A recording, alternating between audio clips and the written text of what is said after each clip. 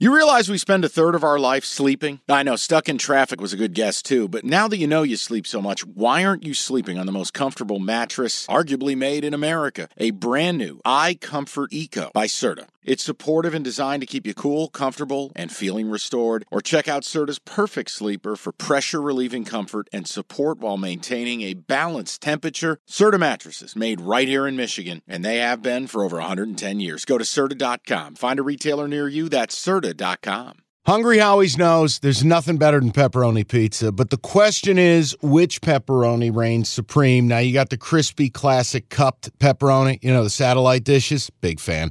But why choose one when you get both? They got a pepperoni duo coming up. See, this is more up my alley right here. Pepperoni duo, you're getting the classic cup pepperoni, plus the original, plus 100% real cheese, unlike a lot of these other places around town.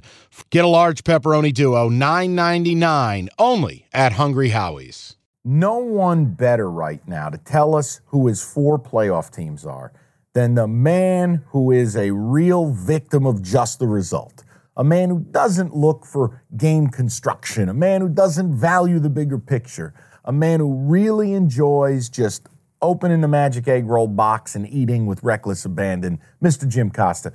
So, Jim, right now, not end of season, not projecting who's going to win moving forward, I would love to know, no smarm, who would be in your playoff?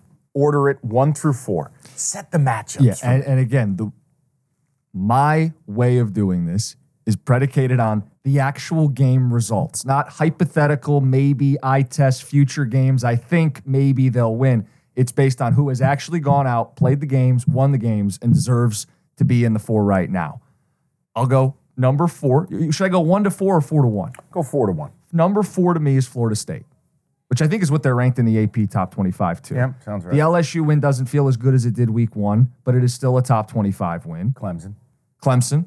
Not as good as it felt at the time, but still a semi-quality win, road game, that whole deal. Yep. So I have Florida State 4, couple legitimate wins. I'd have Washington number 3. They beat Oregon. I know it was at their place. It's only by a field goal. They won the game. Results matter. Sure. Until Oregon comes back and gets their revenge, Washington is number 3. Number 2 is Oklahoma because they beat Texas, who's a top 10 team. Neutral field, did it with defense on the goal line, did it with their offense to put them away. And my number 1 team, begrudgingly, I don't think they're the best team in the Big Ten, but right now, Ohio State's resume, with a road win at Notre Dame and a top 10 win against Penn State, I'd have the Buckeyes the number 1 team in America. Fascinating. Okay. That leaves Michigan and Georgia in that 5-6. They've got big games. They'll earn their way, and that's what it should be. You earn your way in by beating good teams. Or just have NBC and Fox just bludgeon the general populace with narrative that they're supposed to subscribe to. No? Wouldn't that just be the easier move?